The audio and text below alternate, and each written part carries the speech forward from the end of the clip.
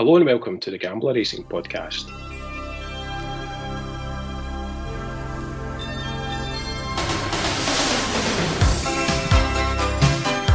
I'm SelectAbet, and joining me as ever for a look ahead to the Saturday racing is Paul Gallagher, who's otherwise known as the voice of value. How's it going, Paul? Yeah, great. I'm looking forward to the Derby and the Oaks being run on the same day for the first time, I think, ever. Yeah, we were discussing that. We don't think that's happened before, do we? No, I don't think so. They usually have one on one day and one the next. So obviously, COVID is making history again. Yeah, so we're can't even remember when racing started back. Is it about 5 or 6 weeks or so in the UK? And what's your thoughts been so far on the kind of behind closed doors version of racing? Yeah, I've not been too concerned about the form being a bit off or anything. I think you almost don't notice that there's no crowds. I mean, you're very different if you were actually at the racecourse, but yeah, I don't see any huge difference. The only thing would be horses that sometimes get a wee bit upset and get wound up. The likes of Battash, who won well at Royal Ascot. Horses like that will actually benefit a wee bit from it, because they've not got that additional problem with the crowds and getting wound up. So that could have explained why he did so well that day. So if there's any horses like that people think of, then it's probably a bonus. But other than that, I don't see any difference. And it's been great because there's been extra races because they've tried to pack everything in. So we're getting loads and loads of racing. It's quite difficult to keep up with actually, but it's good fun.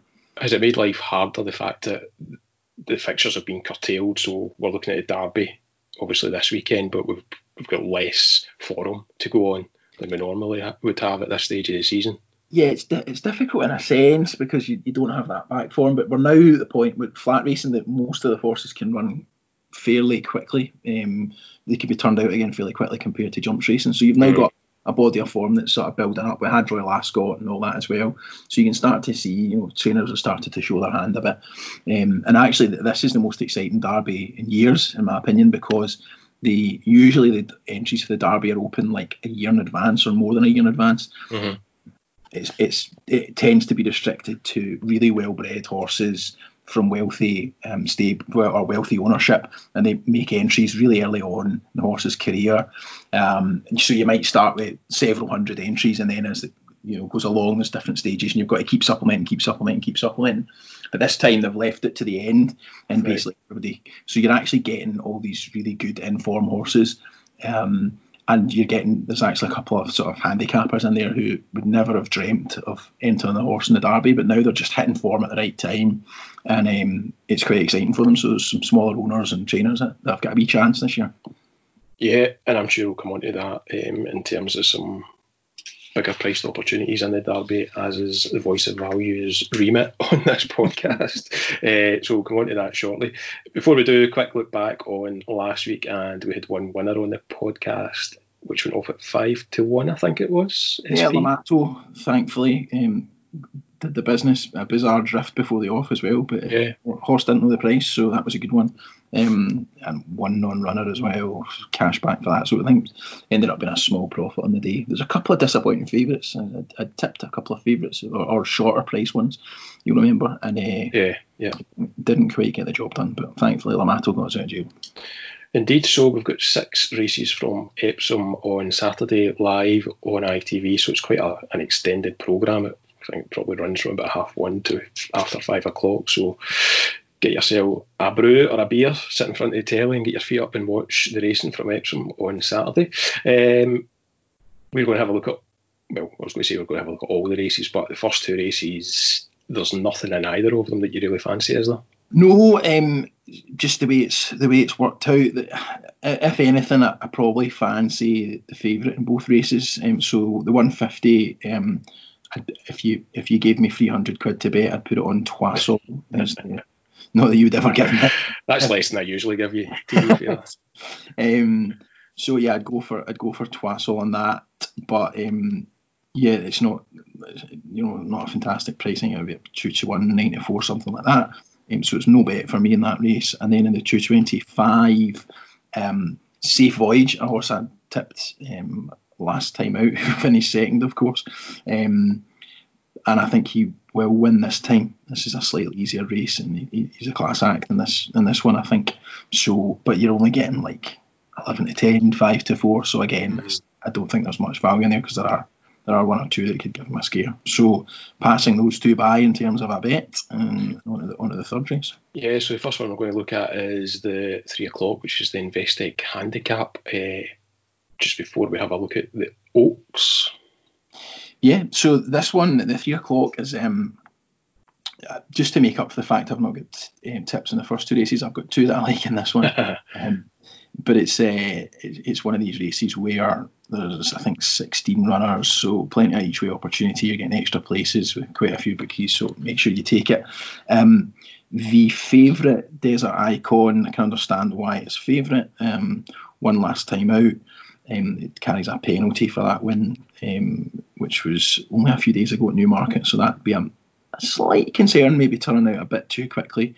But did that quite well, so a fair favourite, but 3-1 is too short, so we passed that one over.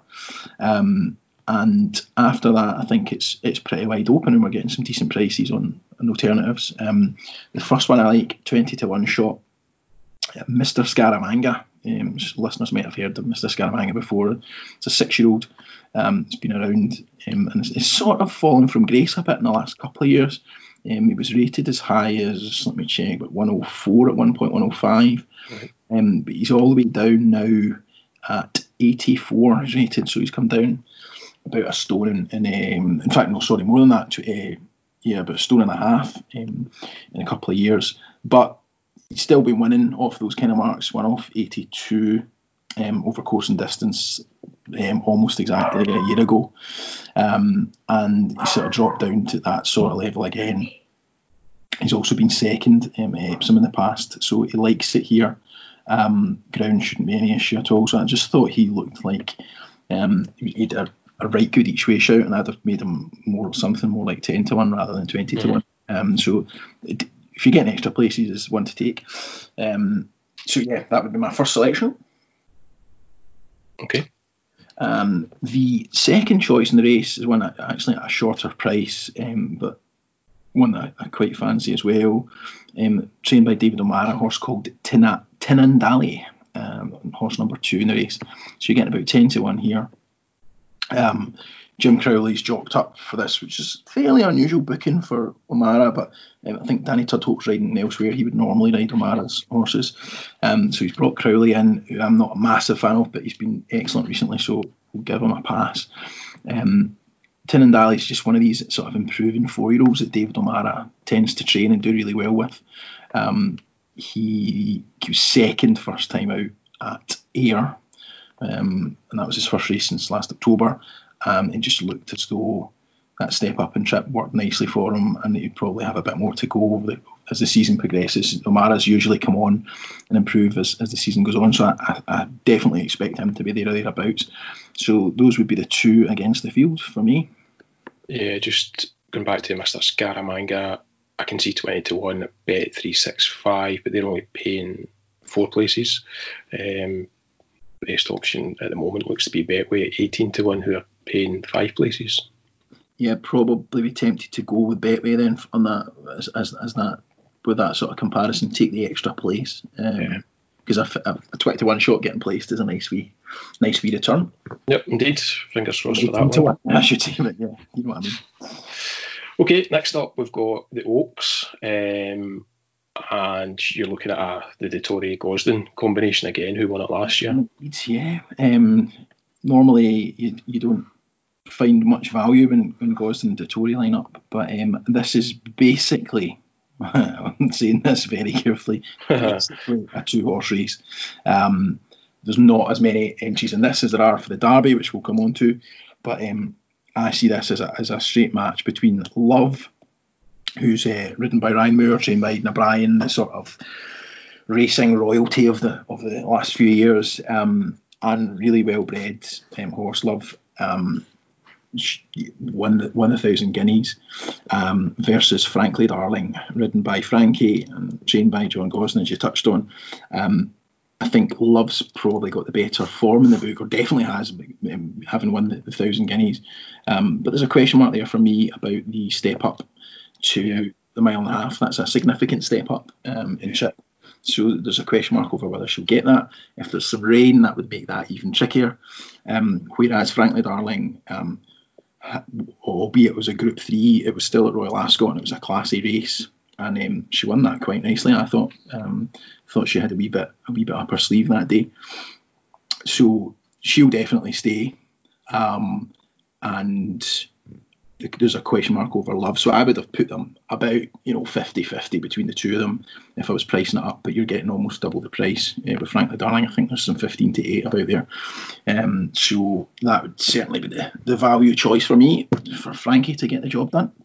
I was watching Sky Sports racing earlier, and they were discussing the draw for the Derby actually, and saying that Stall 1 hadn't produced a winner in the Derby since 1999. And curiously, English King, the favourite, and the one that seems to be the kind of pick of the pundits, is drawn Stall 1. But by comparison, they had said that 5 of the last 7 winners of the Oaks have been drawn Stall 2, 3 or 4. I just wonder what the significance might be. I see Frankly Darling is drawn Stall 3, and Love is drawn Stall 5. I think when it's a big field, I think the draw is something to really take seriously. This year we've got 8. Just 8, yeah. Less of a concern.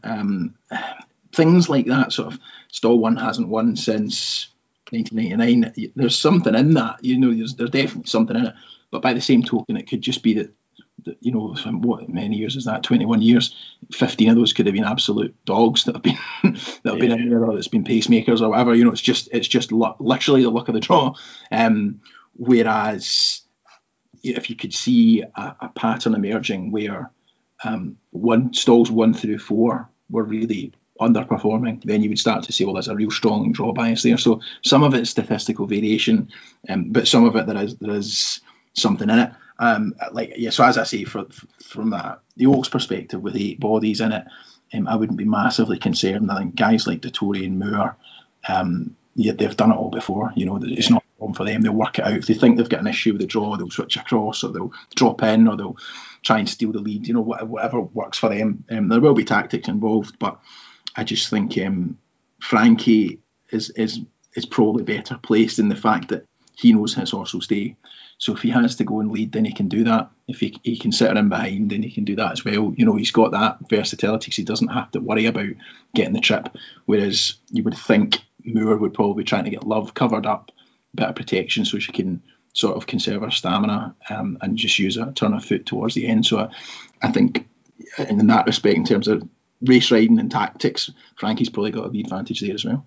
Yeah, probably no one knows Epsom better than Frankie, I don't suppose. The guys, he's unbelievable. He's for the sport. I know that you've got a wee soft spot for him. People who are sort of casual observers of the sport, he's just a great character. And in some days, Marmite, for some people, they can't stand him. They think he's a bit brash, but he's just great. He's box office, Absolutely. So next race up is the Group 3 fillies race, the Princess Elizabeth Stakes. Yeah, an interesting race here again. This is more open. I think this one, there's quite a few that would have a shout. The one that I've gone for, just in terms of the sort of solid angle, is Cloak of Spirits. She lost it at Royal Ascot, but she's been racing in classier races than the rest of these. That was the Coronation Stakes that she ran in at Ascot, which is in Group 1, so top of the tree, and she wasn't embarrassed in that. And then her seasonal reappearance was actually in the 1,000 Guineas, where she finished second to Love and beat right good horses like Quadrilateral, etc. So that's good, really good form in the book. It's arguable whether anything else has got that sort of form. Furat is the one that it's the favourite and looks like it could be potentially classy, but all she's done is win a race at Newcastle and then a race at Chelmsford, a sort of novice stakes race at Chelmsford, which was an okay race and just okay, whereas you're comparing that to proper Group 1 form that Cloak of Spirits has got in the bag. So I would make Cloak of Spirits favourite, but it's the other way about. So it's just a case of saying, right, what is there 9-4 about Cloak of Spirits? We'll have some of that, thanks. The other one worth mentioning is Frankie again on Love and Thunder. That would probably be, if there were 8 runners, that would be my sort of each way value shout. But there's only 6 runners, and she's similar to Forat in that she's sort of unexposed potential, but hasn't raced in anything like the quality race that Cloak of Spirits is running. So it's just it's a no-brainer for me. It's 9-4 Cloak of Spirits, and we'll have some of that. Yeah, it could be one of those days though where, you know, that Gosden Dettori combination, if they have winners in the previous races, then by the time this one comes around, Love and Thunder might be attracting a bit of money just on that basis. Yeah. If Frankly Darling wins in the previous race, then absolutely. There'll be the Frankie doubles and things rolling onto it. One to keep an eye out for. Okay, so that sets us up nicely for the Derby. 16 go to post, and as you say, it looks like one of the most competitive for a while. Yeah, it's nice to have this as a wee change. You know, as I was touched on earlier, the way that the entries have worked out this year, you're getting all the form horses rather than all the nicely bred ones that may or may not turn out to be decent. So we've got 16 runners, I think. So there's some firms offering extra places, which you should definitely take advantage of. So English King will be the favourite, and then you'll have Kamiko and Mogul likely in behind there, challenging for favouritism. I can't have Mogul at all. That's the choice of Ryan Moore, so that's a huge positive in the horse's favour. But it just didn't look like he had what it took at Royal Ascot. Certainly doesn't look like the sort of classy one that you would expect to come out of the O'Brien yard. So maybe that was an off day, but you're basically, I think you're hoping that O'Brien's going to work his magic and that the horse will improve for that run. And I can't take that for granted. So he's too short a price for me. Kamiko, I think, looked really good winning the 2,000 guineas. If you're asking me for a solid win bet or close to, you know, the one that would be challenging, I think it would be him. Maybe a slight question mark over whether he'll stay the mile and a half, but the way he finished in the 2,000 guineas to me looked like he almost certainly will. And again, English King won the Derby Trial at Lingfield and looked really classy as well. That's probably not as good a race, certainly as the 2,000 guineas that Kamiko won, but it's the Dettori factor there. It's not Gosden actually, but it's Dettori riding for the Nielsen family, he's ridden quite a few classy ones for in the past. So, and I think Anthony Van Dyke won that trial last year before going on to win the Derby as well.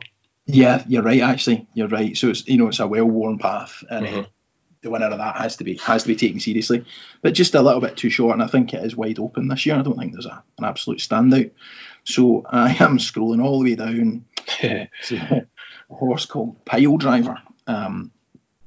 The argument's a really straightforward one, to be honest. Not fantastic, not as classy in the breeding as others. And not sparkling 2-year-old form. It was pretty crap, in fact, in his last run as a 2-year-old, but he's performed really well this year. Came out and ran quite well at Kempton, Group 3 to start the season off, and then went to Royal Ascot and won really, really nicely in the King Edward VII Stakes, beating the aforementioned Mogul, and another of today's rivals, Mohican Heights, was back in behind him in third there as well. It was a really good ride from Martin Dwyer, the jockey, that day. He did get the sort of run of the race. He tucked him in, came along the rail and kind of stole it, but he showed a good turn of foot, and he stayed the full trip, the sort of mile and a half that day. So you can sort of tick that off as if you any concerns about trip, or the same for the ground as well. So he's just got lots of really honest positives in his favour, and I think there's question marks over the others. So you're getting 20-1, I think, about Pile Driver. Yeah. And you're getting extra places this year in the Derby, which you wouldn't always get with the bookies. I just thought he's the one to bring something of a surprise. Won't be a surprise to me, but it might come as a surprise to others, just because he's not quite as classy in terms of the breeding that some of the others have got. Yeah, as we're recording this, Pile Driver best price is 20-1 with Coral. So it might be worth taking some of that, because it's as short as 14-1 in places as well. And as we always advise, might be worthwhile shopping around for some extra places if they're available come tomorrow. That's what I would do then. Take the 21 if you can get it. Okay, good stuff. Can you just give us a wee recap then of your tips for Saturday? I can indeed. So there's no tips in the first two races at Epsom that are on ITV. The tips start in the 3 o'clock when I've got two selections: Mr. Scaramanga each way, 18 to 1, 5 places, and Tinandali in the same race. Each way again, you're getting 10 to 1, and you should be able to get 5 places there as well. 340, Frankly Darling, 15 to 8, that's a win bet. 415, Cloak of Spirits, 9 to 4, that's a win bet. You might want to do a small double with Frankly Darling as well, and if you're feeling adventurous. And then in the last race, which is the race of the day, the Derby, I'm going for 20 to 1 outsider, Pile Driver each way.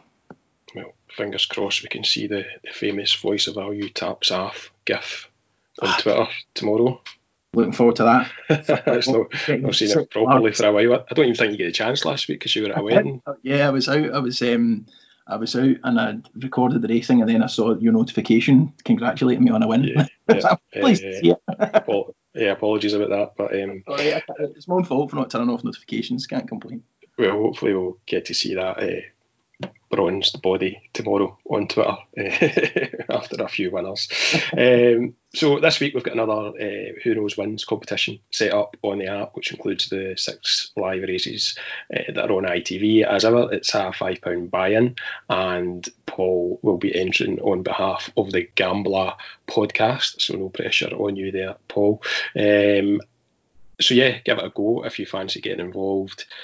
As ever, it's just a case of submitting your entry. More entries we get, the bigger the pot is, and if you pick the most winners out of the 6 races, then you will win the pot or a share of the pot with the other winners. So if you don't already have the Who Knows Wins app, then head on over to the App Store where you can download it. And that's us for another week. Make sure you catch the podcast that we've put out on the Gambler channel already this week. There's a regular football podcast, and there's another Norwegian special that's definitely worth a listen to as well. And of course, you can follow Paul on Twitter at The Voice of Value. I guess you have no weddings or anything tomorrow, Paul? No, tomorrow. The plan, if the 3-week-old baby will allow, is to sit on the couch and watch the racing. Looking forward to it. I fingers crossed for that. What odds are you giving us on that happening? That's about a 3 to 1 shot, I'd say. Good stuff. And you can also see a written version of these tips on the Mr. Fix-It's Tips site, just if you want any confirmation of what some of those tips were that we've discussed. So thanks for listening, and best of luck with your bets this weekend. Good luck.